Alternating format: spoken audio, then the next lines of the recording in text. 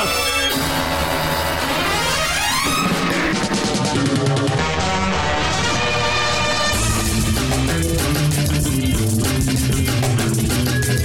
welcome back to Optimus Vaccine. I'm Steve, and Jack Easton's here. Yes, I am. It's good to be here. It's great to take a little section every week, sit down, and chat with my friends.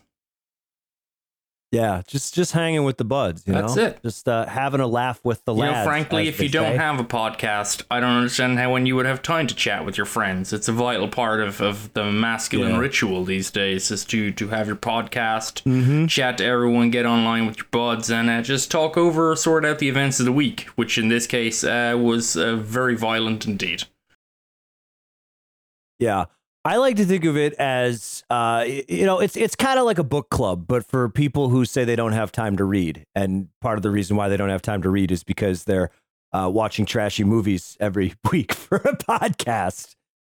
Also, hey, Myros is here. Yeah, I'm here as well. I prefer to think of it as the new church myself. Oh, yeah. Because why did our parents go to church? And the answer is because they were incapable of making friends. So they needed some sort of like unifying thing, i.e. Jesus. And then they would go, and that's where they had their socialization. Yeah, see? We've chosen a different route. Yeah, we're incapable of making friends, so we just talk to the people we met 15 years ago and via Skype, once every week.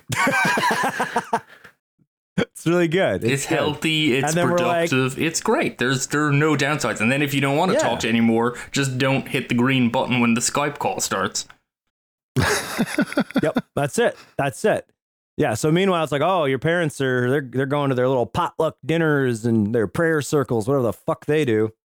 And we're like, hey, why don't we do like a 2-parter on a recently deceased exploitation filmmaker who was accused of killing people but really just killed animals?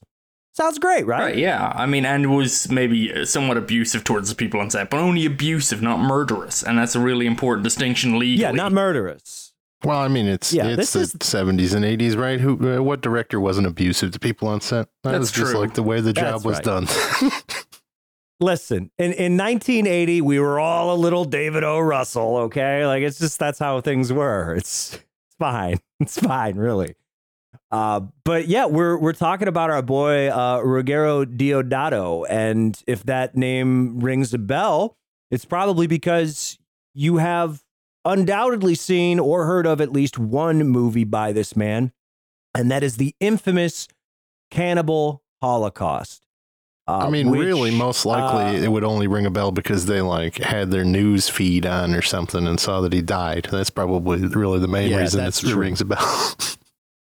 That is true. But even among horror fans, I think that's the one movie that people know him for because it has a bit of a reputation. And as I mentioned, one of the reasons it has this reputation is because after it was released, there were accusations that people were actually killed. Like some of the actors were actually killed because it's kind of shot partially in this faux documentary style.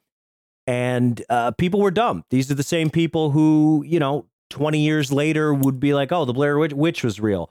Because they're fucking morons. But in Italy, they're like, oh, paisano, you killed the guy in the movie. Yeah, he was one-upping Fulci. Because Fulci really started the trend with Lizard in a Woman's Skin because the Italian courts watched that movie. I don't know what Italian courts are just showing up to watch this shit. Like, I feel like our current, can you imagine the Supreme Court rolling out for a Fulci film? No, it's not going to happen. They're fucking boring as hell. Sick. But apparently Italian courts did. Clarence Thomas just rolling in for the New York Ripper. Come on. So apparently Italian courts watched Lizard in a Woman's Skin, Fulci's psychedelic giallo masterpiece, and there's a dead dog in it, and it looks pretty good. It might have been built by Carlo Rimbaldi, actually, would go on to do E.T., much more upsetting effect, ultimately. But I think it might have been him who was involved. But anyway, they saw that, and they thought, they killed a dog. And they brought that in. They had to have a whole court case proving that they did not, in fact, kill a dog. It was just, it was a prop. It was movie magic, which you'd think would be the first thing they would have thought it would have been. But, that's not how they rolled in the early 70s. So Deodato just had to one-up them. So, yeah, in 1980, he got pulled into court and he had to bring all the actors in to prove they were still alive. Yeah, and I don't want to victim blame our boy Deodato. However, he did specifically tell the actors in the film, like it was in their contract, that they had to lay low for a year to kind of make the movie seem more scandalous and salacious. Oh yeah, I mean this was standard operating procedure. I mean like Snuff, the other movie that was kind of came out around this time, which I believe that was Michael and Roberta Findlay, who Vinegar Syndrome are doing a good job of like rescuing a lot of certainly Roberta Findlay's work, which is often pornographic but curious work. But they bought, I can't remember, they just bought some South American movie that has like a woman being killed, and they filmed a load of bullshit and then stuck the other film at the end and just claimed it was a real life Snuff movie. And through in New York at the time, apparently everyone was like, I think it's a real murder, we got to go see it. And the courts were like, is it a real murder? And it was still just playing in theaters, so I have no idea how, you would think if there was any hint of it being real there'd be like an injunction, but no, it was like the 70s. They were just like, no, it's fine, we'll work it out. And it wasn't. Apparently, if you look at it now, it looks fake as shit. So yeah, we're not a bunch of wimps like the Italians, okay? If someone is actually murdered in a movie in America, we celebrate it. We don't get lawyers involved. But Deodato, he said, even though this movie became kind of infamous, especially like I think it was within VHS circles, there's a lot of tape trading with Cannibal Holocaust. Later, DVD releases kind of helped popularize it among people who love extreme horror. This is the same with Nico Mastrakis or whatever his name is, Island of Death. It was always one of those VHS tapes, one of those DVDs where it came with like a giant sticker that's like banned in 73 countries. Ah! So it kind of had this reputation. But Deodato said that despite its reputation, he didn't really make a lot of money from this movie, and that it was probably at the time of its release watched more by lawyers and judges than actual lawyers and judges and the entire population of Japan, because it was a box office smash there. It was like a top 10 highest grossing movie of the year in Japan, which God bless them. That's why not? They got good taste. Absolutely. I mean, and it holds up. I think this is one of the things about the Cannibal Holocaust. Love it or hate it, and it's not a movie I think anyone watches for fun. It's not like a chill, hangout, cool kind of horror. It's like specifically gnarly and fucked up at all points. Even if you get like the new Blu-rays and stuff of it all come with like the animal cruelty free version that like skips over all that stuff, which I think is actually not a bad idea. Although honestly, I don't know if you're gonna watch Cannibal Holocaust at all. I feel like you might as well just wade fully into it and just like this is what counted as popular entertainment in 1980. This wasn't even just a one thing. This is a genre that Italian cinema pretty much whipped up of its own. I don't think a thing about Italian cinema and the way they would always they were so good at following Hollywood genres. Jaws came out, and next thing you knew there was fucking 800 killer shark movies, and they had Poltergeist came out and The Exorcist, and there was the pasta possession genre reappeared. I don't think there's a cannibal forebear in American cinema. It was zombies, I guess, and they were just like, no, we don't need zombies. We'll just be more racist about it, and they just went straight into South Sea Islands and Brazil and just film crazy shit.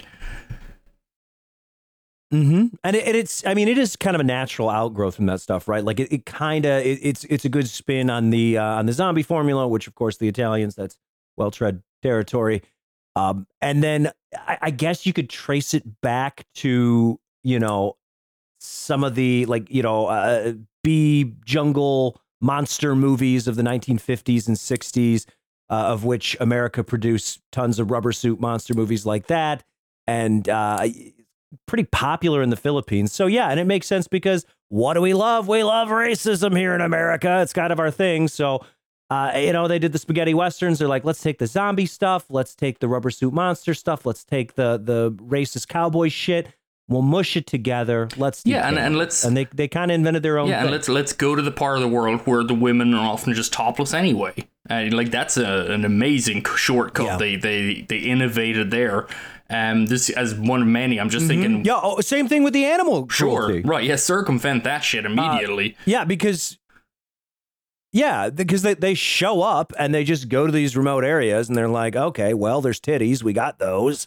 And then, Deodato even said that he wasn't even thinking about the animal cruelty because he grew up on a farm, and he's like, yeah, we just killed shit all the time. And he was basically filming Cannibal Holocaust, and somebody was just like butchering a turtle to eat it. He's like, just film the turtle butchering.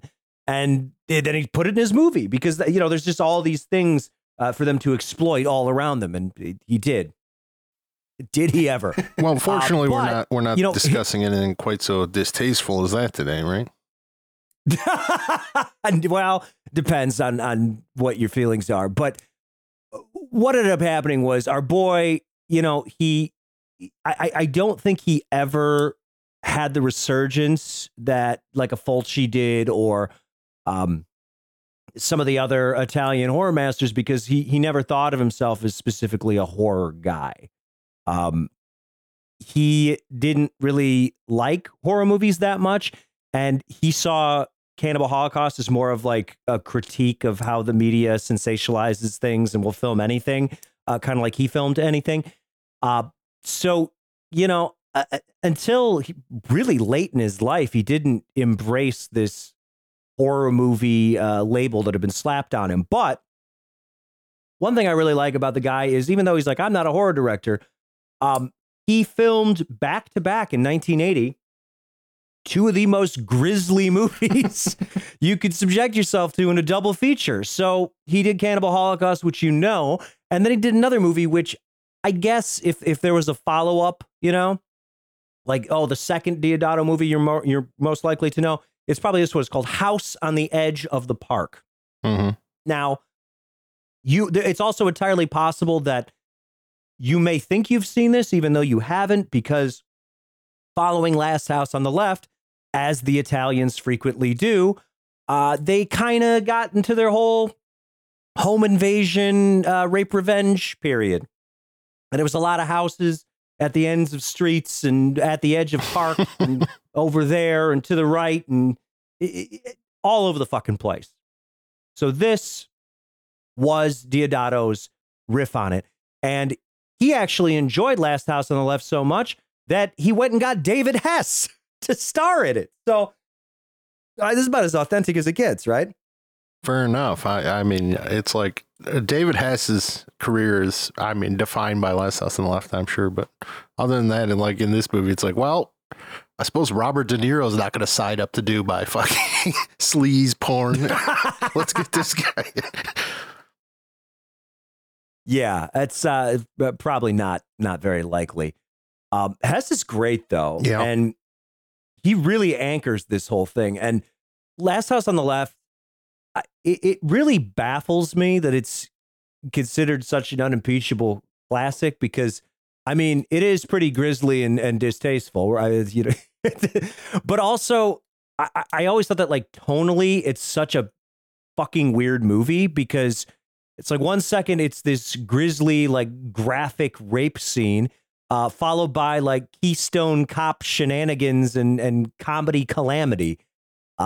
So to Deodato's credit, this plays it a lot more straight. And it's maybe less distasteful because of that, but this is, it's pretty fucking dire. I gotta say. Yeah, I think like it brings to mind for me a film I'm much more fond of. Again, I think era is quite important in discussing this movie, because it is a pretty rich, like, socio-political text at times, and you kind of want to give it credit, but then you look and you're like, 1980, well, there must have been like 700 of these movies by this time, that a lot of which did more effectively perhaps explore similar themes, but this is very much about class conflict, and in that way, as much as Last House on the Left, it evokes something like Larry Cohen's Bone, which is also a much more sort of comedic film, and deals with similar ideas in a far more interesting way, I think. But I don't know, I found myself quite engaged at times with this particular film, because I don't think it's vapid, as many of these rape revenge films tend to just be just indulgent in grotesquerie, and this is, but it's also pointed directly at that class conflict. At times it feels like it's going somewhere. Does it ultimately? I don't really think so, but It makes an effort. Yeah, it's a tricky one. I mean, you just love David Hess yelling slurs. It's a tricky one. Sorry, go It's a ahead, tricky Zach. one from a class conflict because David Hess is established not so much as a class character, but just as a psychopath from the outset. Like the very first thing he does is chase a woman down in her car and rape her, and murder her. And that's like the opening scene, and then he is our emissary of the working class, apparently, right off the bat. Yeah. You know, it's a. I mean, I guess my problem with this film, if I have one, ultimately, and I think it's handled very well. I think Deodato handles the concept of it very well, but it's much more of a theoretical film in terms of, like, we can talk about it's about class conflict, it's about, we can't really discuss it without discussing the twist at the end where the entire balance of power is shifted and we realize that what we thought was a home invasion was actually a honeypot. Essentially, they were lured here by the wealthy the wealthy party guys, because they actually specifically were planning to kill David Hess's character as revenge, which throws the entire film on its head. You could talk about all these elements, but like ultimately this is 80 minutes of just unabashed, just leering cruelty and sexual violence, just like pointed at you. And it's very odd because while like Solo is a film that's like just awash in cruelty, but it's very clearly operating on an allegorical framework, and it's also very clearly an art house film that will be, has a market and a place to go. Last House on the Left is peculiar in that it is very clearly aimed at being commercial entertainment, and it's if it's really upsetting about a film like this, it's the idea that this was considered like very saleable at the time, and it's just basically a series of rapes and the threat of rape for 80 minutes and with just various violence occurring in and around it. The theory comes afterwards. You can rationalize it afterwards, but it's not a fun film to sit through by any means. Well, it's interesting that it's like half lurid at times. Like, it's just these slight decisions that separate this from, it separates the grindhouse from the art house, I suppose, is that the fact that if you were to pull out this idea that he was introduced as a rapist, their whole, if you remove that scene from this film, I don't know, Deodato lends him has his character sort of this paternal, protective bent toward his mentally disabled friend, I would say. And there's the cruelty in a great deal of the first act is directed toward that character by these rich people. It's certainly a much less overt cruelty, but it's there. There's a great deal of it's quite unpleasant, and that's the part of the film where you're like, okay, this is really doing something. So if we're not introduced to this character as immediately barbaric, then it lends him a certain motivation that you would see in a different type of film.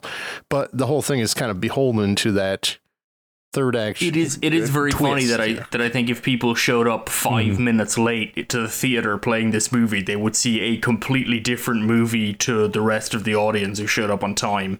There's just a lot loaded in at the front, but it is absolutely. I think it's an interesting film to break down afterwards because it's a kind of, it's a deeply misogynist film. It's all about women being basically predicated as targets of sexual violence, and being threatened and being subdued and being terrified for their safety and bodily autonomy. And then it's interesting when we find out the whole thing was actually a trap. It reconfigures all of that, and it's kind of an interesting in that it kind of creates a pecking order of the women are subject to violence by David Hess and his idiot friend, but they're also, even though they have interests with essentially the one guy who's, we learned it was his sister was murdered in the opening scene, and this whole thing has been to gain revenge, to lure David Hess in and essentially torture him, which they ultimately almost goes wrong. They didn't plan it very well. They really go through the ringer before being able to figure this one out.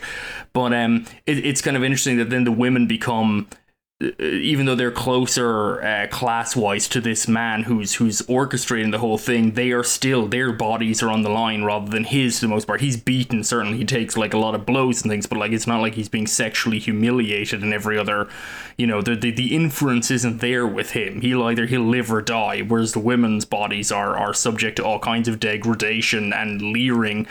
You know, there's kind of an interesting tapestry there in terms of it as a film, a very misogynist film about the kind of tiers of misogyny almost.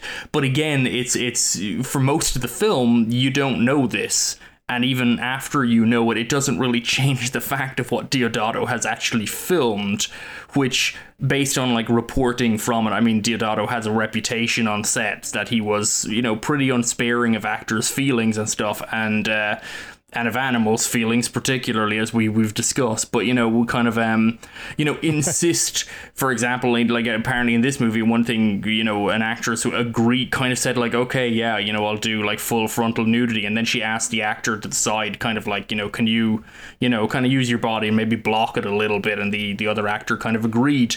And so he's trying to do that. And Deodato was just like screaming at him, like, stop, oh no, because we have to see pussy, you know? And like, this was, you know, the director getting the shot, and it's kind of like, did we? Is what does that serve? You know, it's very, which kind of brings into stark relief why any of this is on the screen writ large as entertainment. It's a very peculiar thing, and I mean, it's true. Like this is very much like a Michael Haneke film, except that Haneke would never do this part. He'd never have this protracted sexual violence because it just wouldn't work in an art house setting without some other kind of a layer or a nuance or a camouflage, some might argue, you know, some other layer to it to allow an audience to sit there and go, I'm definitely not enjoying this at all.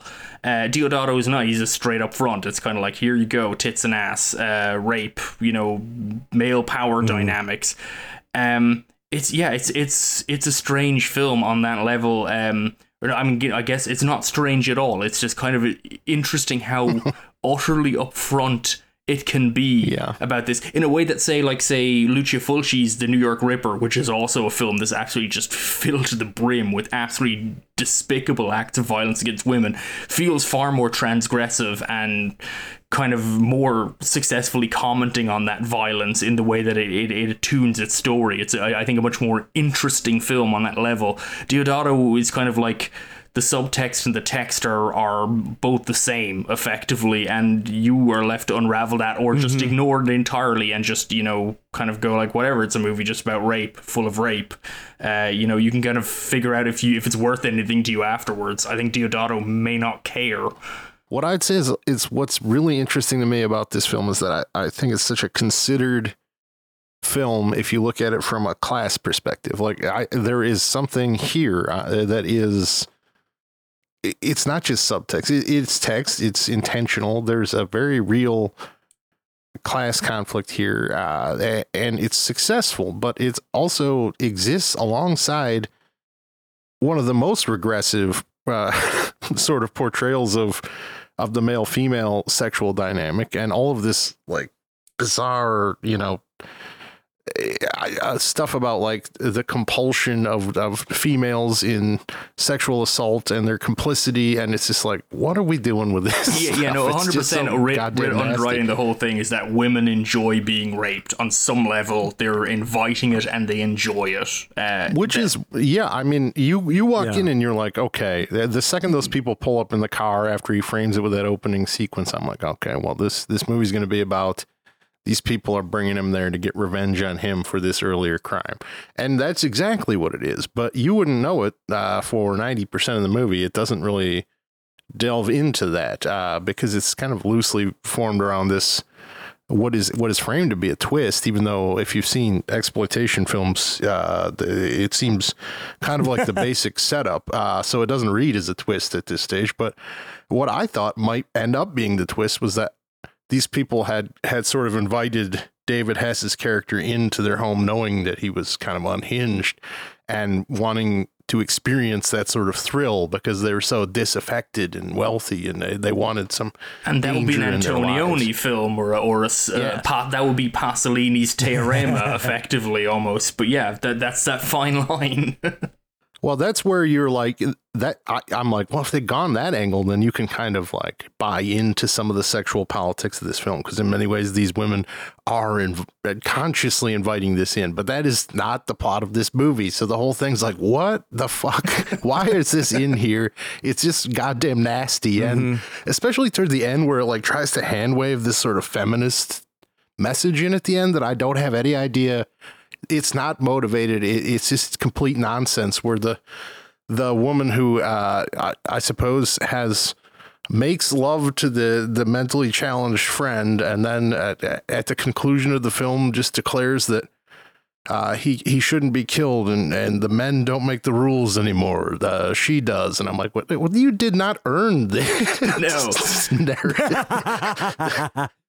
It really is. It's kind of a head scratcher, and a lot of that goes back to, you know, what Deodato's interests are as a filmmaker, but like where he's willing to take that in his films versus like what he wants to do in order to sell an exploitation movie. And I read a bunch of interviews with him because I was curious just like how he had framed this up. And basically he had a script and he had 3 weeks and he had David Hess, and he was like, I've always been interested in class dynamics and, you know, other factors like how, you know, power and education influence people's behaviors. And then he always wanted to make a rape revenge movie with David Hess. And he always wanted to make a movie where there were no good guys, only bad guys. So he put those things together. And then one of the interviews, they were like, so, you know, when the neighbor comes over and then it gets extra rapey, and then also the hostages seem to be kind of into it. And what's up with that? He's just like, Stockholm syndrome happens all the time. I don't know, man. Yeah, I think the neighbor. I don't think that's what that is. The neighbor's where the movie like really loses its like shape for me, where I'm like, okay, this was doing something. And then the like innocent neighbor showed up and David Hess just like sliced her with razors for 15 minutes. I'm like, okay, well, the movie stopped doing anything. I mean, yeah, you talk about Adam about like, you know, it almost doesn't feel like a twist when it happens if you're familiar with these kind of films. But on the flip side, it almost does feel like a twist because the whole thing derails so utterly that when he finally gets the gun and pulls it out, and it's like you had that, you planned this whole thing and you let it get this far off the track.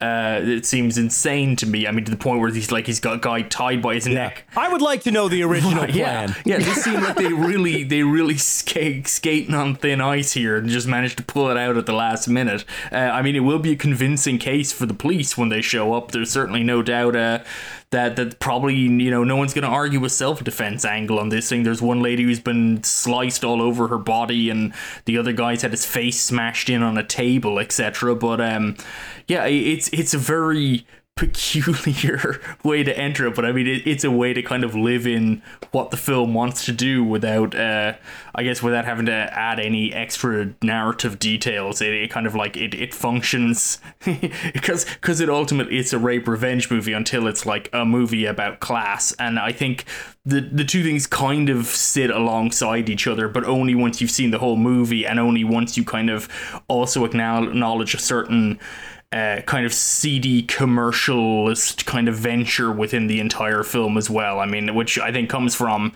the lesson of Cannibal Holocaust, is like, did the director, or like, did these actors die or not? Is animal cruelty justified in a movie? And the point is, ultimately it doesn't matter, because people will show up to see things that they feel they're not supposed to see, and that's, you know, I think that becomes the drive. I think it is worth discussing though in this film, just to kind of lay it down, because it's always been my kind of recollection of Cannibal Holocaust. I haven't seen it in many years now, because it's not really the kind of movie you pull out lightly to go like, I think I'll see. It feels like a Cannibal Holocaust Saturday to me. Just never had that feeling.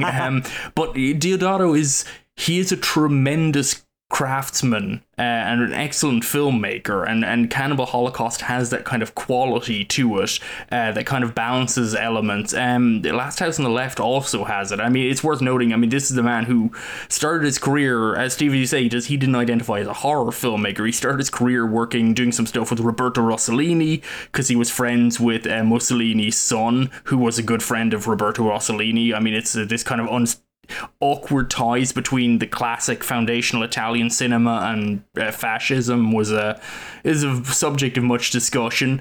And then also studied under Corbucci, Sergio Corbucci, the great, spaghetti western filmmaker, is probably most famous for stuff like Django and things like that. But very skillful, classically trained directors.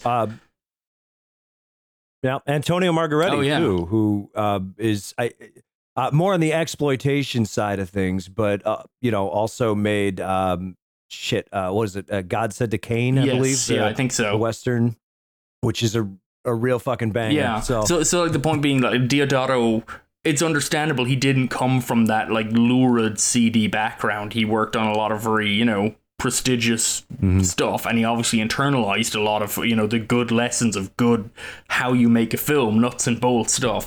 Last House on the Left handles its milieu really, really well. Sorry, House at the Edge of the Park, the other one, House at the left hand side of the edge of the park, same thing. Spitting on a grave.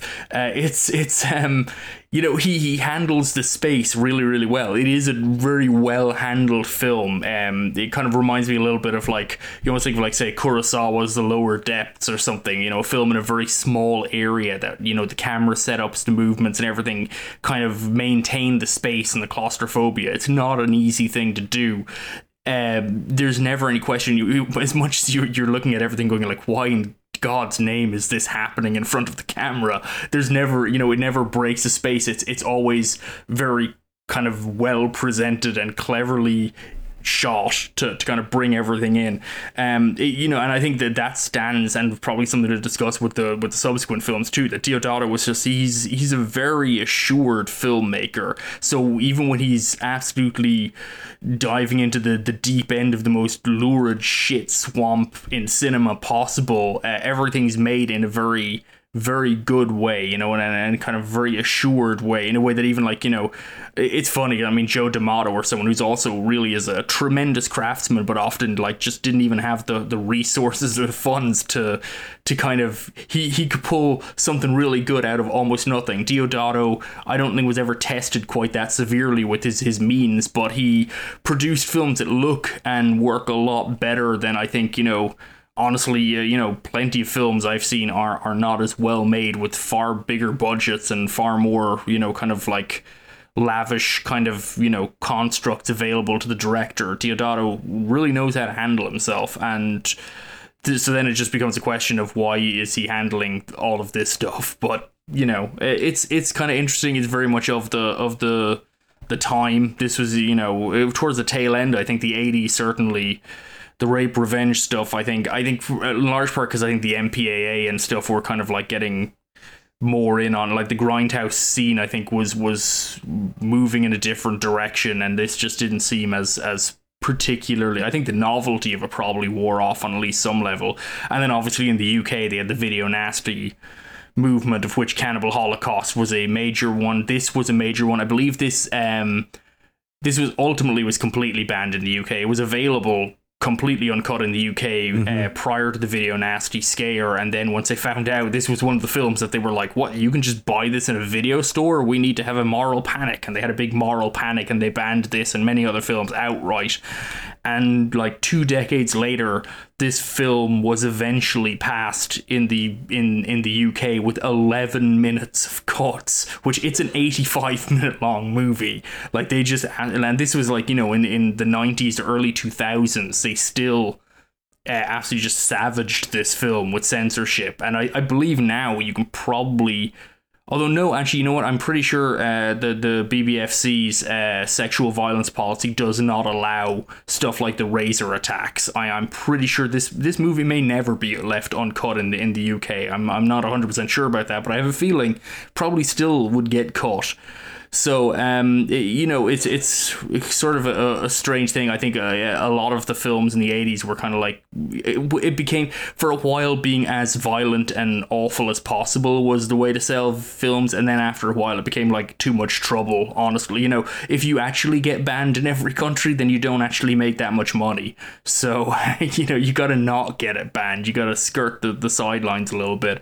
Maybe that just toned things down a little bit, So Yeah, this just feel like it's kind of on the tail end. That I'm not really off the top of my head, can't really think of a lot of 80s rape revenge films other than Deliverance, which was its own thing. Very, very different tone. Yeah, I mean, I think you're kind of exiting Grindhouse zone and entering VHS zone. So yeah, Right. It's just a very different sort of animal. I think after the brief rape revenge craze, horror kind of took a different direction in the 1980s. And that was thanks in large part to things like Halloween and Friday the 13th. So what did our Italian friends do? Well, a lot of them just kind of switch gears into let's make slashers mode. And wouldn't you know, our boy Deodato, he said, sign me up. Sign me the fuck up. And what could possibly be a better name for your slasher movie than Body Count? Camping del Terror. Well, fair. And it's great too because it has such a wonderful kind of slasher in the woods setup in the grand tradition of Friday the 13th and like The Burning, where there is a murderous monster madman who kills a bunch of people, and then it's like, and 15 years later, a bunch of people show up anyways, and David Hess is there setting bear traps, still trying to catch the monster. It's like, great. Fucking awesome. Let's be fair first off here, because in my estimation, the first true slasher film was Italian. I think they actually invented this genre with Mario Bava's Bay of Blood, aka Twitch of the Death Nerve, which is the greatest title. Honestly, there should be a whole Twitch of the Death Nerve franchise. But obviously, it was popularized in the US. It was Halloween, very much set aided the template, and then Friday the 13th became the like somewhat goofier, more like less classy version. And then as the franchise is extended, I don't think anyone particularly acknowledges any difference between the two at this point. John Carpenter was a very classic, great filmmaker, and Sean, what's his name? Can't remember. Sean Cunningham. Just a lot of teenage titties, and that was kind of it was set in motion, and they made $1 bajillion, and everyone, you could make a slasher movie for fucking nothing. So it became an American standard, and yeah, this is very much in the mode of the very much Friday the 13th. It's a camping slasher. A bunch of teens drive into the, Colorado, maybe. The entire film is shot in Italy. There's nothing in here is from the US, which means I think it is Colorado via the signage. Yes, I think so. And they all roll into the campground to hang out, and they all get murdered. It's very confusing from a group dynamic perspective because they all seem to hate each other, and when one of them dies, no one looks for them for days, seemingly.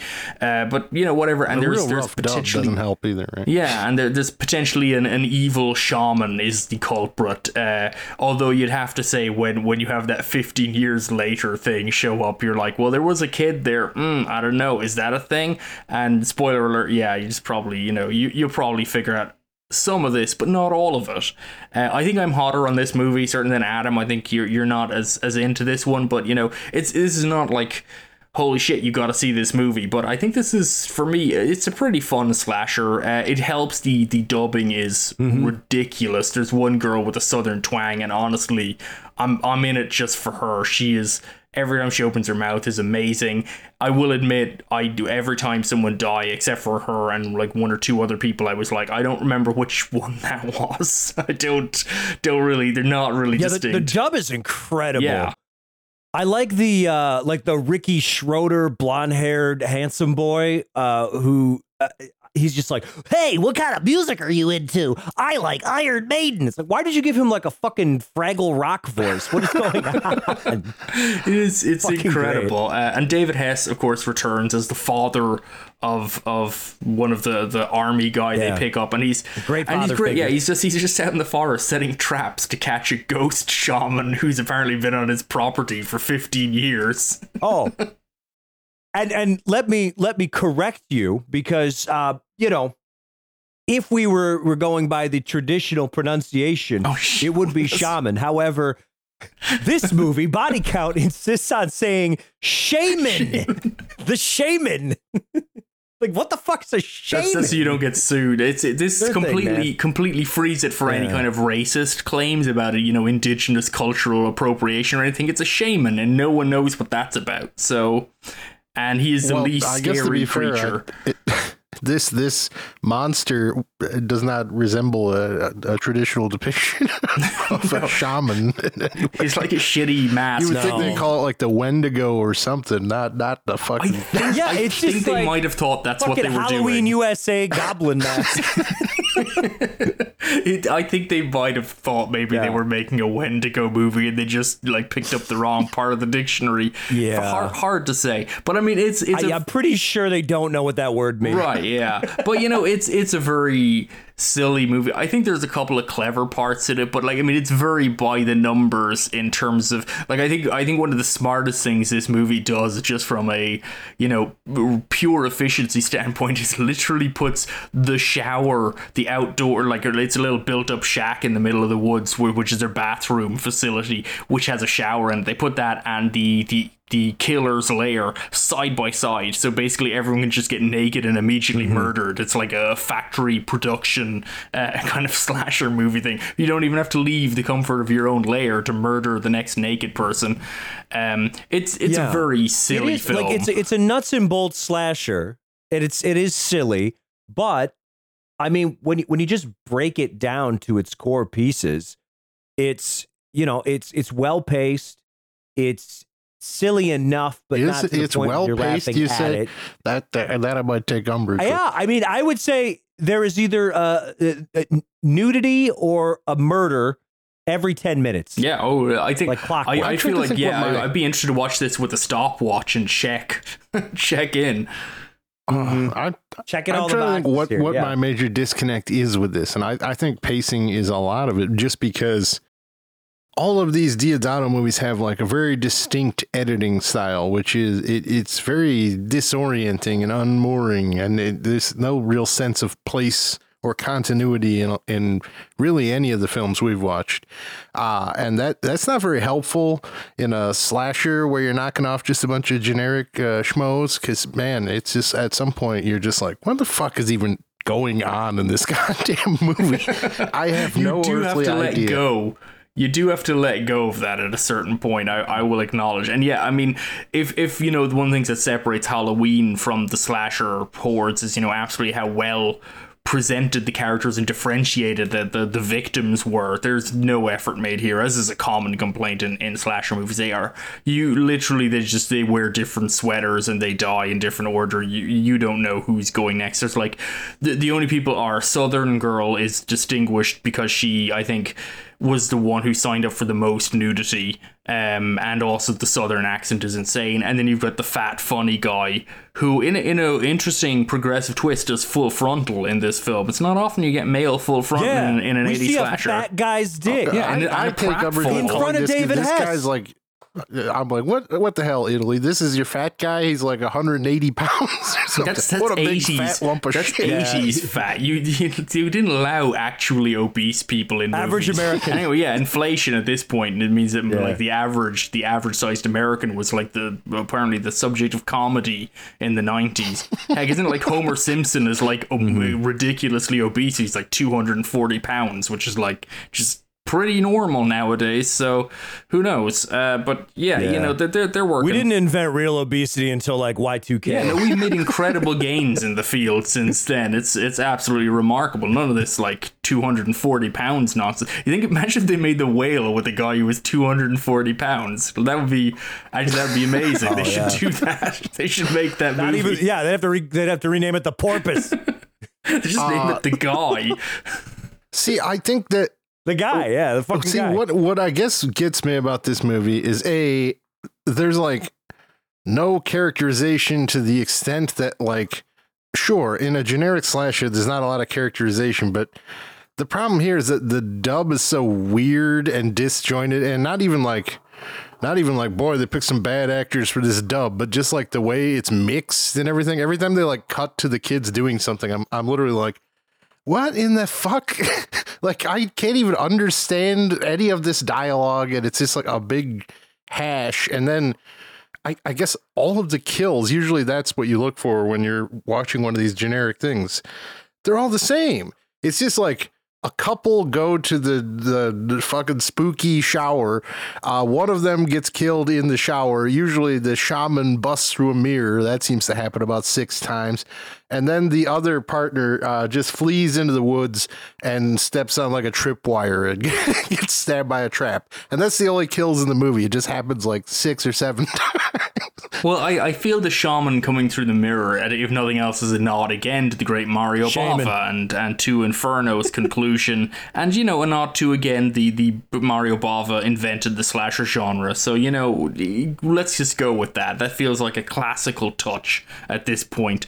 I will admit that the kills are not particularly innovative, but, you know, I think they kind of work. There's 2 things I really like about this movie. I suppose 2 things that really stuck out for me. First, there's a really great scene where the guy goes into like the RV and there's like a naked girl on the bed luring him in. And he's like walking in, and bear in mind, this is in an RV, so it's an incredibly small, cramped space. There's not a lot of, you know, viewpoint, you know, vantage points you can get within there. And he's like going into the bedroom, and this girl is like luring him in, and he's not sure who it is. And we see in the film various like shots of a naked girl in the bed, and then he by the time he gets in there, there's a sheet up over it, and he lifts the sheet up, and it's just a dismembered human leg, and he freaks out. And it's like this whole scene. I think it's a great scene, and it's an interesting scene because what's really fun about it is that there is no way this scene functions from the character's perspective. It is a scene built entirely out of edits for an audience perspective, because he's in the RV and he's right in the bedroom for pretty much the entire thing, like staring in at this bed, and then it cuts to different vantage points and angles and things. None of it makes any sense whatsoever. There's no way this man could have been confused by anything, and then when he lifts up the sheet to find the dismembered leg, it's like none of this cuts together in any way. It feels really weird, and it's particularly weird once we find out that the shaman is not in any way supernatural force that we know of. There's a little twist in the tale at the end where it turns out actually the shaman is also around, but it's a guy pretending to be the shaman because his parents cheated on each other is what ultimately ticked him over. You know, it's a really goofy touch. I think it's a really funny scene. The other thing I do like is the parents cheating on each other, which fractures the family unit, which leads the son to go kind of crazy, and he invents the shaman based on a murder he witnesses. And then, you know, I don't know, it kind of taps into just something that's just about kind of interesting, and I'm not going to make a case this is like very well developed in this movie, but just kind of enough of a through line of kind of generational trauma kind of like fracturing in different ways to create this kind of like that the dad and the mom stay together but they hate each other, and the dad spends his days literally just putting booby traps in the forest for anyone to walk into, you know, because it's just private property. He can do what he likes, and he just sets up spikes to pop up everywhere. And the son obviously grew up in this fractured home with a crazy dad and a mom who's, you know, banging the sheriff, and he knows that she's doing it. And, you know, there's just kind of enough of a tension there that it's kind of interesting that he becomes the killer. And then on top of that, it turns out that the shaman is actually real. And then you kind of wonder, well, if the shaman is real, maybe there's some kind of like, you know, this kind of bad juju in the forest that has created this. Maybe the reason they all broke apart really was because of some kind of supernatural force. It's just about enough of a fulcrum to make it a little bit interesting, a little texture on top of basically a standard slasher. These are the kind of things, you know, like I said, I don't think this is exceptional. I don't think, you know, you see a dick. And yeah, exactly. And you see a man pratfall naked in front of David Hess, who I'm not sure if he was like on set going like, Jesus, what the fuck is going on? Like, what am I doing here? But, you know, it's something. I imagine Charles Napier absolutely was, right? It's kind of a fun one, I think. I think this is, I'm kind of amazed that so far as I can tell, this never got released on even DVD in the US. I'm not 100% sure of that, but it couldn't find any when I was looking. The version we watched is like looks like absolute crud, full frame. If it's sourced from a DVD, it's from a long time ago. I'm kind of amazed with Deodato's rep, and this just being like a very solid nuts and bolts slasher, that this hasn't been paraded out by like at least Severin or Vinegar Syndrome or someone. Kind of curious about that. I'm not. It can stay lost for all I care. I mean, it's just, this is just like such a big nothing to me. I'm like, well, I feel like I've seen this movie 30 times in my life.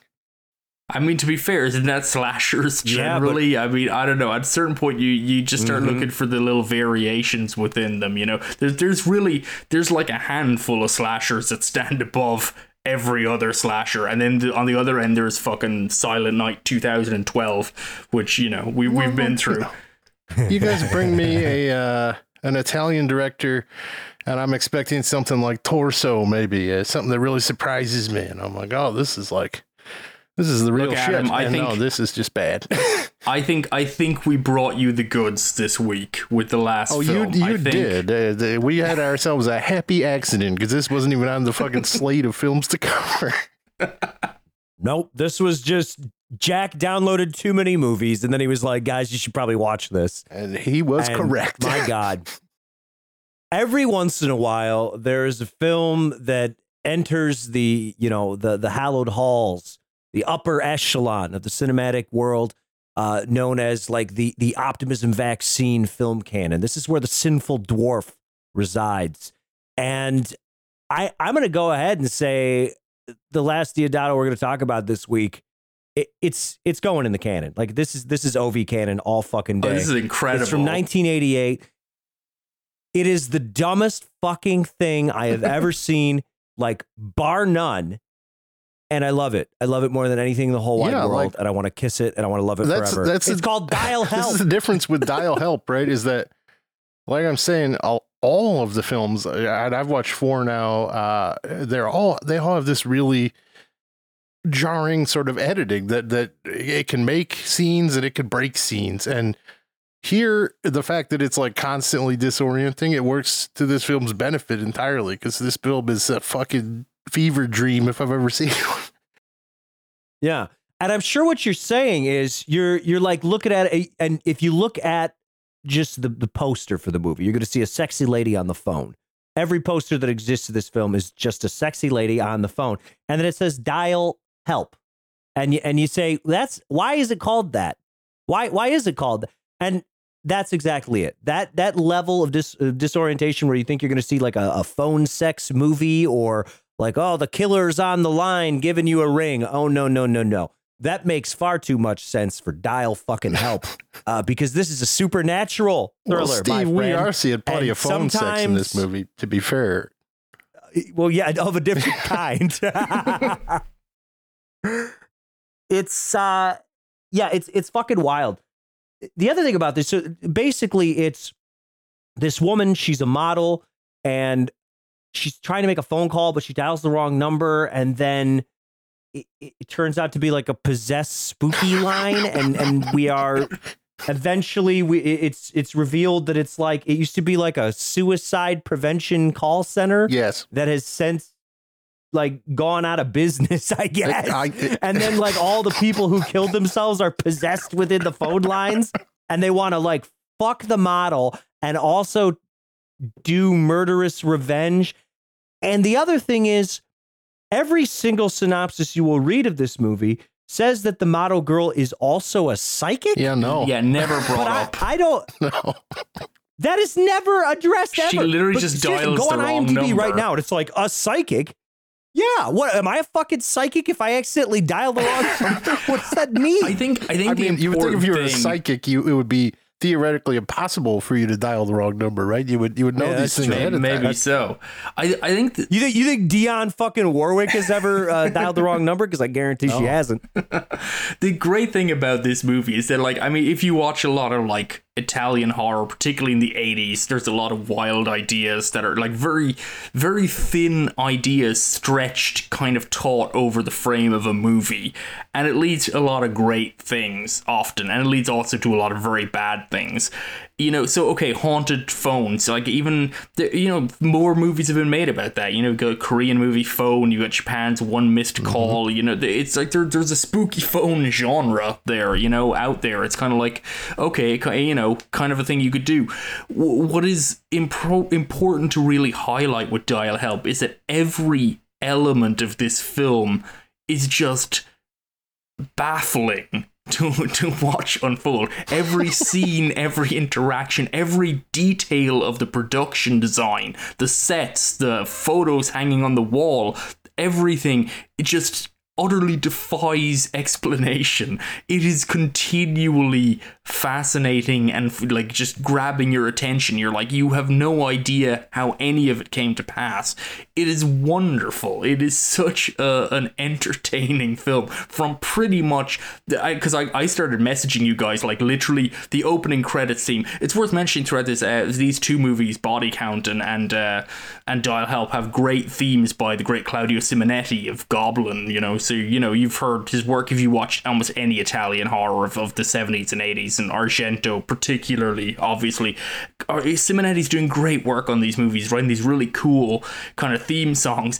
But Dial Help opens with like a song about like phone, like, you know, you're on the line or whatever, like on a phone call. It's got this like shredding 80s excess guitar solo, and then it ends as it trails off and we move into the film proper from the opening credits, ends with like this spooky spoken word outro about how phones are scary, like in the style of like Vincent Price and Michael Jackson's Thriller.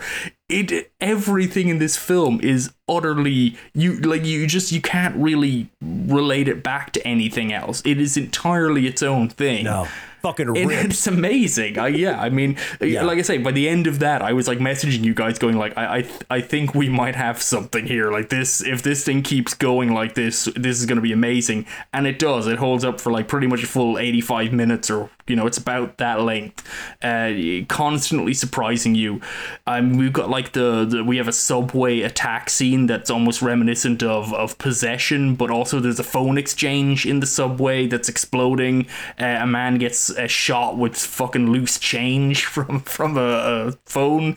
Everything here utterly amazing. There's just, you know, her photographer friend who's shooting her in a toothpaste commercial that involves her standing in front of a jukebox with no toothpaste. You know, there's just nothing makes any sense here. It all looks like it was cobbled together. It's just wonderful. Yeah, I love how the set design is it makes zero effort to make any sense at any point ever. It's like she's fucking living in like the catacombs, except until she enters, where it's just like the world's most 80s soundstage on her. It's just like bright white and fucking giant like pop art photos. Oh, they're amazing, but they're not congruous at any point ever. No, not at all. And they look at first like odd enough that you're like, did they just they look at in a place like sparse enough in place that you're like, did they shoot this at someone's place? But then you realize no, they built these to spec. Like these are staged film sets. And then it even gets weirder because you're looking at what is there, and you're like, this is absolutely bewildering. You know, I mean, her whole apartment is filled with just photos of close-ups of her own face, of her lips and eyes and stuff, and her sucking a lollipop, you know, and it's just like, okay. My favorite is her eating a fucking fork full of spaghetti. Yeah. What the fuck are I doing? And then the neighbor just like magically materializes a dog somewhere along the way. I mean, like every step of this film is just a voyage of discovery. And meanwhile, yeah, it's just people get, you know, there's just death throughout. Just people are possessed by the phone. They either get physically killed by a literal phone. This phone also has like phono-vision. You know, there's like a camera attached to a phone, like stalking victims. Like a fucking, which is incredible. Or else it hypnotizes people and they kill themselves. Agent friend, where it's just like stretching on through like 20 minutes of the fucking movie, where we keep cutting back, and this ridiculous phone is like slowly inching its way across the studio. It's amazing. Yeah, it's kind of weird because it never truly establishes like what it wants, like this malevolent force, and also how it manifests itself. Because sometimes it like possesses electronic items, and sometimes it randomly like electrocutes fish. At other times it's like, oh no, I am the physical manifestation. I am the phone. I am going about as a phone. Sometimes it's a and then subway strangling train, I people with guess. my cord. I mean, and what a, Yeah, I'm a train. and then they throw in a whole scene where what they is where they this? meet a scientist, and they have the scientist offer just an insane thing of like, actually, you know, evil forces often congregate, and you know, energies just kind of, it would be entirely possible for them to do this with phones. And it's like, okay, It's like the thanks Udo for Kier. It's the Udo Yeah. Kier Suspiria role. like, but even more not like. That guy kicks ass. Like, she's a model and she just has a friend who's like, I'm a real phone guy. He's a student, Steve. Why are you Oh, that? wait, no, the other friends. And he does it, but yeah, it's not like he works for the phone company. He's just like, I just know a lot about phones, and I go to the subway where the phones are, and I play with the wires. Like, who the fuck does any No, of I think that? he does work for the phone company, that guy. He works for the phone company and also jams in his cool band. Sure. And so the essence of what this movie is, if you're trying to understand it, well, first off, if you're trying to understand it, don't. Just go along for the ride. But there's this period in the late 80s, entering the early 90s, where all the money in the Italian film industry is basically drying up. So what happens eventually is the bottom like completely falls out. But in this weird little window in the late 1980s, you've got, you know, Deodato, you've got guys like Luigi Cozzi and Fulci even, where all the studios are saying, you know what?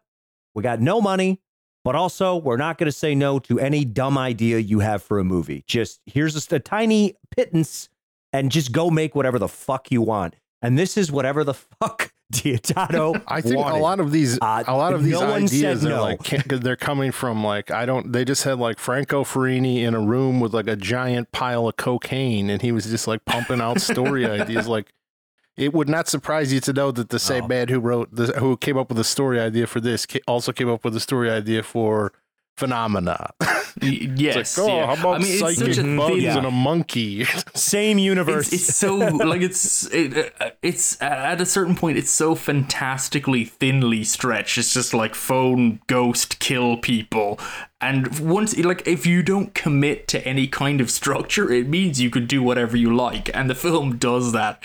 Oh, you know, with glee, with wild abandon. And, you know, like I say, they just bring in a scientist to explain, to kind of go like, I'm a scientist. I think this is entirely, maybe, you know, it's gathered somewhere. And they're like, there's a location that this stems from, which kind of like ties into the last act where, you know, they go to this apparent location of the suicide hotline that maybe was recording everyone's calls. I don't know exactly why. And it's still fully functional, apparently, or draws enough energy to continue, and still has a cleaning woman who comes in who gets murdered really early on in the movie. Yes, you know, indeed. it's just these fantastic touches. And I mean, what I love about this from Deodato's perspective is, you know, yes, you got like phone cam, you know, nonsense, but you also have, I mean, in this office which is apparently the center of the haunting, you know, you have this ceiling fan that spins up like a helicopter, and they put a bunch of dry ice smoke to just pour down off it with like crazy neon lighting. Like, everything is just dialed up. Everything looks interesting.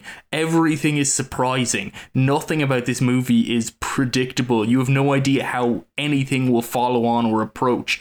And it's not, you know, it's discombobulating, but it's fun. It's, you know, this is the way to make a horror movie. It's not scary. Granted, if you're looking for like a scary, upsetting horror movie, not at all. This is camp excess, but it is really entertaining in that vein. It is so much fun. It's goddamn incredible. Like, this movie is a blast from start to finish. And like, it's just like the set design, again, does it make sense? No, but it's so fucking rich at times. Like, it's got so much character. It's such a bizarre goddamn movie. I can't believe it exists and that I've never heard of it. And Right. God bless. But why is no one talking about this? Like, I have never heard anyone in all my years of like genre film following fandom heard anyone bring up Dial Help from the director of Cannibal Holocaust. It is like, it's so much our shit too, because it's like, Not a single person.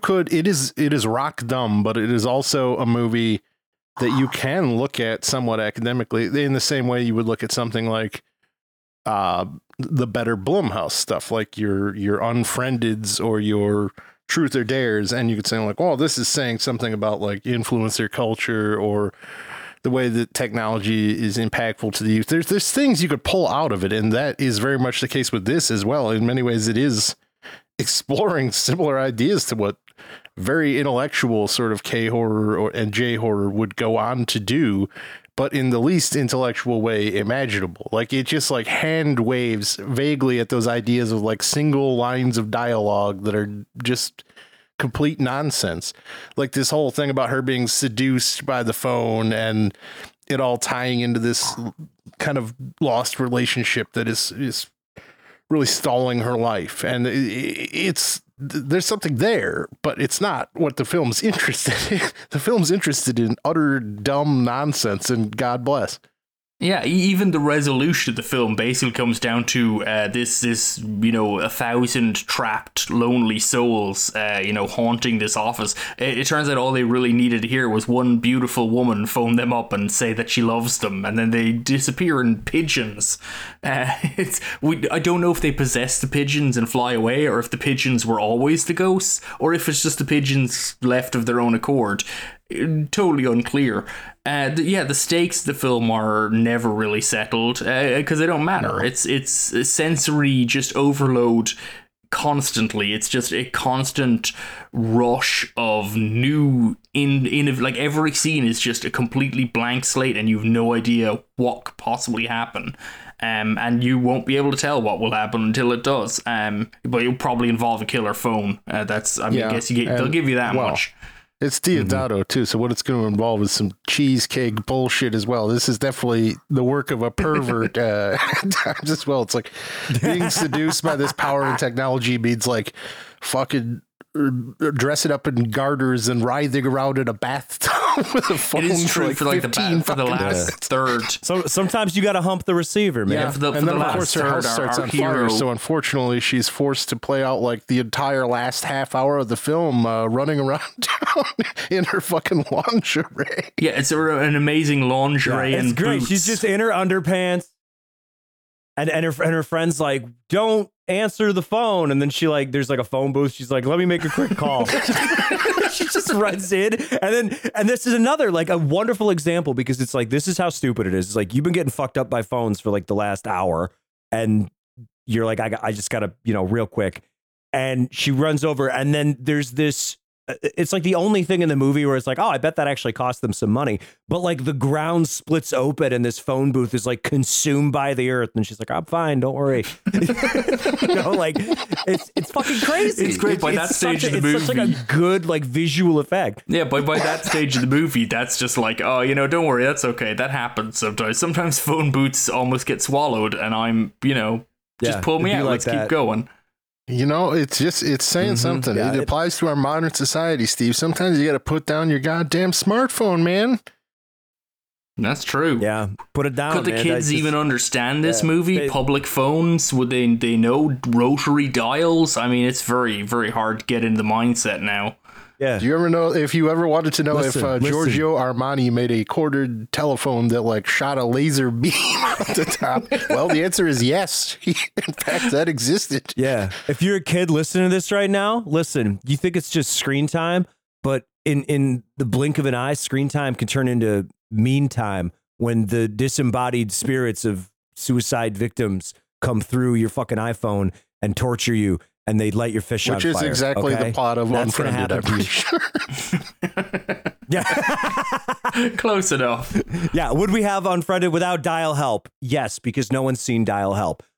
So the previously mentioned Optimism Vaccine canon, right now, let me read off the Hall of Fame members. We've got the Sinful Dwarf. We've got Me You Madness. We've got Get Even, a.k.a. Champagne and Bullets.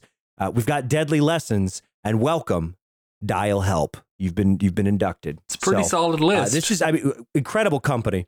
Yeah. I think it's a lot of Wadlow erasure. I need some Blumhouse in there, but I see what you're doing. You're going with the classics. The classics, the absolute 5 stars. Yeah, we love some Blumhouse. So But yeah, the big takeaway here is Dial Help is it's unbelievably silly, but never played for laughs. It is equal parts silly and serious. And that's what makes it magical. It is unlike anything you have ever seen, moment to moment, scene to scene, story beat to story beat. This is every second is a new reveal and a new surprise. And it's also just fucking fun. So watch Dial Help. I think, is Dial Help on Tubi? I know Body Count is. I'm not sure. Doesn't look like it is. Dial Help's one. Well, I didn't see any of these streaming. I think we had hard copies of all. Yeah, it's this is a tough one to get a hold of. I think there's a Region 2 DVD out there that seems to go for maybe too much money on the secondary market. So, yeah, this is one you may have to consult the internet and see what you can find. Our dear friends at Vinegar Syndrome at Severin, Arrow, this might be a little too out there for you, but if you guys are listening, please, for the love of God, get this one. Just get it, okay? Please, please, please, please. Dial Help. Yeah, I don't even buy physical media, and I great. might be tempted to buy a copy of this because it's just that good. Yeah, put it on for the family. Why not? All right, well, time to wrap things up, gentlemen. So, Myros, what are you putting over this week? Well, this gamer god shtick has really left me with not any games left because I don't really play very many video games. You'll be shocked to learn. But I did watch something ancillary that I would have assumed sucked, but does not suck. So you could check it out. It's for my gamer bros. Arcane, which is apparently some sort of animated adaptation of League of Legends. What the hell League of Legends even is, I don't really know. I am a fraud, but I'll tell you, this is a pretty slick piece of entertainment. Really beautifully animated, and the writing is quite strong too. It was a great surprise. I was like, wow, this is something. One of the better things on Netflix, which is damning with faint praise, but let me tell you, it doesn't suck. You could watch this, especially if you're one of the elites who really play League, whatever the fuck. Again, I don't even know what it is. Wow. You're such a fucking fake gamer boy. Jack, let me tell you how much of a fake gamer boy Myros is. Sure. He had the audacity to call me on the phone. And this is after he watched Dial Help, too. So he knows about the dangers involved. And he called me while I was playing Elden Ring, and I fucking died because you can't pause the game. Oh, man. And it's entirely his fault. That's breaking the bro code. You can't call your bro when he's in the Elden Ring zone. No. I'm sorry. Shame. I don't. Yeah, exactly. I thought the Japanese had figured out how to pause video games by this point. No, pausing is for loser amateurs. You cannot pause. Yeah. Can you pause your life, Adam? Can you just stop people coming? No, yeah, you can't. You can't do that with. So you can't do that with the Dragon. I have for about the last 2 decades. It's been on pause. Yeah. But yeah, I mean, there's really when you're a total gamer bro, you got to respect the two sides of the coin. And side number one is having a laugh with the lads, and side number two is don't fucking talk to me. I'm playing Elden Ring. Yeah, no, a key part of the Elden Ring experience is tucking your character in somewhere so you can go and make a cup of tea or whatever, and you pray to God nothing happens in between. Yeah. Yeah, finding a tree to hide behind so you can take a piss. Well, I'm going to give you this solemn promise as the gamer god. Every game that I recommend on Optimism Vaccine, which will probably be none for quite some time because I've listed the 6 games that I have played in the last year, you'll be able to pause all of them. It's my solemn promise to you. Wow. Fake gamer boy.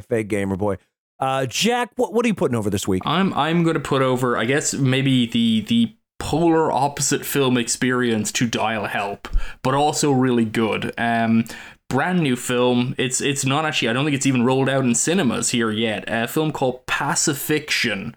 It's not called Pacification autocorrect will constantly fix it. It's called Pacifiction by Albert Serra, who people, if you're an art house movie lover, you may have remembered his last movie, Liberté, which was all about elderly people pissing on each other in the forest and doing lewd sex acts.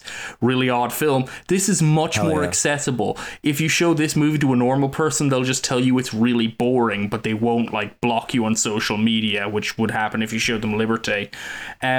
It's a really great movie. I really, really enjoyed it. It's quite long. It's nearly 3 hours. It's about basically a kind of a commissaire in Tahiti, I believe, just, you know, in a French colony, kind of hanging out.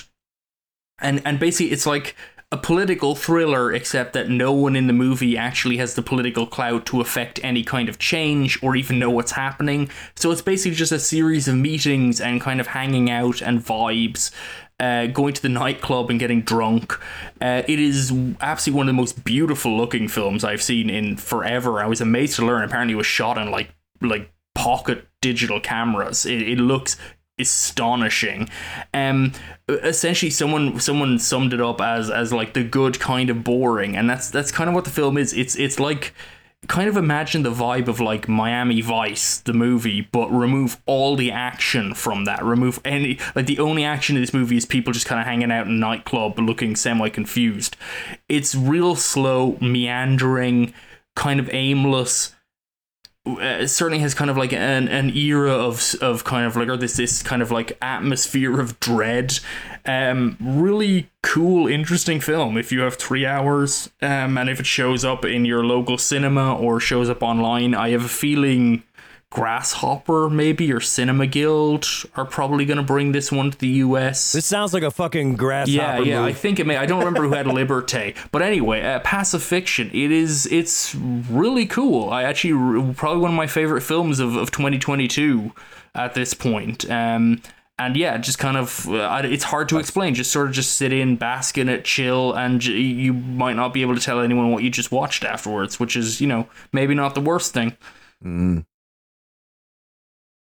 Well, this week, I'm going to put over something that I didn't absolutely love it, but I had a good time because I miss the feeling of going to the movie theater and seeing something, and, you know, maybe it's not the most amazing, life-changing, transcendent thing of all time, but there's something special about just being in a theater with a bunch of other people and everybody's having a good time. I like it when everybody has a good time. Just having a good time with strangers, eating your popcorn, sipping your soda.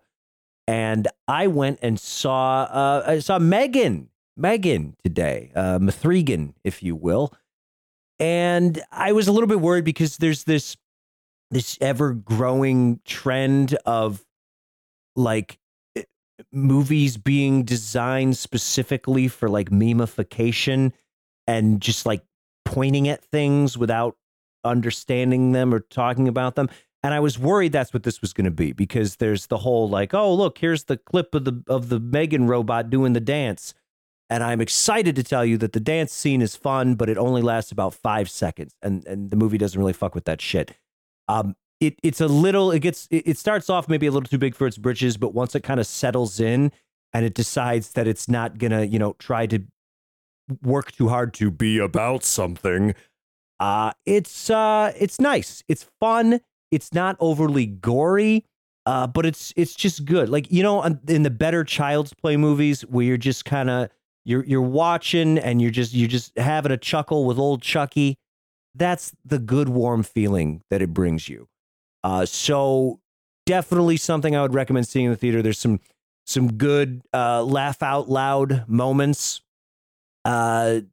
Yeah, just a fun theatrical experience. I got to tell you, Steve, I don't think I can handle robots. It. To me, just watching the trailer, that is more disturbing than anything I saw in House on the Edge of the Park. The Bratz doll? you don't like a murderous Bratz doll? I can't hack that for fucking 90 minutes. Well, plus it's a modern movie, so probably 2 hours for no reason. No, it was pretty brisk. Blumhouse keep it, yeah. I think it clocks in at around 90. It's a Blumhouse. Yeah. I think they're like the only studio who's realized that people don't want to spend all fucking night at the cinema. Yeah, you could see two movies. This is the classic Blumhouse 3-star. Okay, like we get them. We're blessed with them, I should say, multiple times per year. This is just like it's like a less serious, less gory, like upgrade. You know, that level of movie where you're just like, I am going to forget this in 5 minutes, but I am having a nice time at the movie theater, and that's what Megan's going to give you. Yeah, I don't know. I've seen. I don't know. Yeah, watch it or don't. I'm not gonna have a nice time at the theater if I have to be looking at that fucking monstrosity for 90 minutes. You've just watched too much House at the Edge of the Park, and you just hate women now, and robot women as well. I don't think that. I think there could be probably something to be said about this. I'd assume in the movie, maybe even they're talking about the bizarre sexualization and animeization of the female form with this design, correct? No, they don't really get into. There's like one scene where there's this like mean bully boy like throws the doll on the ground and like just kind of sits on her, and it's supposed to, like, it's clearly shot to evoke like a Last House on the Left moment, but he doesn't bonk her or anything or like try and like stick his dick in her titanium hole. She immediately rips his ear off, which is fucking sick. So yeah, it's good stuff. Can we have a whole episode without the phrase titanium hole in it? Can we do that next time? Yeah, titanium holes. Yeah, stop. We're doing Steve, the titanium hole cast. Email us optimismvaccine@gmail.com or tweet us at optimismvaccine. Tell us your favorite movie featuring a titanium hole. Lady Terminator. Does that one have a titanium hole, Myros? No, I don't think so. Come on. We don't know. They got to be out there. Jack, you want to Google titanium holes real quick? No, right now. Lady Terminator has like an alien vagina right now. I think that's an alien vagina movie, Steve. You may be confused by the Terminator in the name, but I don't think it's really a metal entity here. And if there's one thing I've learned in my time on this earth, it's you don't mix your titanium holes with your extraterrestrial holes. Yeah. It's a whole different thing. So if you have anything that you want to send us titanium hole related, optimismvaccine@gmail.com or tweet at us at optimismvaccine. And also, guess what? There is a link in the description of this podcast. And if you're like, man, I have enjoyed this whole chat, I'd like to give you some money. And what a wonderful, generous thing for you to think of. And this is the season of giving. And I know it's past Christmas and New Year's, but here at Optimism Vaccine, we like to think of every season as the season of giving to us specifically. So if you donate any amount of money, you will automatically get a gift from your dear friends at Optimism Vaccine. And what do you get? Why, a movie from my personal collection. Could it be the Region 2 German DVD of Dial Help? Probably not. I don't own that. But if I did, it could show up at your doorstep. You have no idea what you're going to give that away. And I've been sending out some good shit. No, I'm not going to give that. I don't have it. What am I going to give away? Don't promise things you can't deliver, Steve. If we had a copy of that, they wouldn't be receiving it. I set it up as a hypothetical. This is clearly a hypothetical situation. I have sent some really good shit out, though. You know, talk to your Optimism Vaccine homies. They know what they're getting. They're getting good shit in the mail, assuming it arrives. I send it media mail, which is a little dubious. But if you live in the continental United States, I will send you a movie in the mail, and I promise it will play in a Blu-ray player. That's it, or a Laserdisc player, or a VCR, whatever you have. So that's great. Now, what if you want to give us more money? How generous of you. Well, at that $5 level, you get bonus content. There's all kinds of written stuff. There's special podcast episodes. You might be getting a special Diodato episode on the movies that we don't cover over the next 2 weeks. How exciting would that be for you? You also get your name read out on the air if you donate $5 or more. And Myros, who are our $5 friends this we week? have Koufax, Krapakin, CWW, Evan, Ryan, Dustin, and Paula. Now, you might be saying to yourself, Steve, I got a lot of money to burn. I really want to swing my dick around right now. I sold all of my NFTs and I have $25 right now. And if that's how you want to spend your money, your hard-earned NFT money, I'm here for you, because if you give us $25, you get to choose a whole episode. Do you want to make Adam Myros watch hentai? Maybe you do. Do you want the titanium holes? You want it now? You say, I need those holes now. I need them now. Give them to me. Or maybe you're like, I've never enjoyed a titanium hole, but an alien hole, that's a whole nother thing. And I'm into that. We'll do it. Whatever hole you want, we'll do it for $25. Don't forget that. And as we mentioned, if you have any questions, comments, death threats, marriage proposals, optimismvaccine@gmail.com. Adam Myros, smash and refresh on the inbox every single day. And then also you can tweet at us at Optimism Vaccine. Speaking of Twitter, I didn't do this on the Optimism Vaccine account, but I got to send you guys this fucking picture. I have this thing where I really enjoy going on Facebook Marketplace and finding the most fucked up things that people are selling. And I think I found one of my favorite things of all time. So I'm gonna send it to you boys. Stay tuned. We're gonna do more Deodato next week, and then who knows? Who knows where the world, where the film world will take it. We'll see.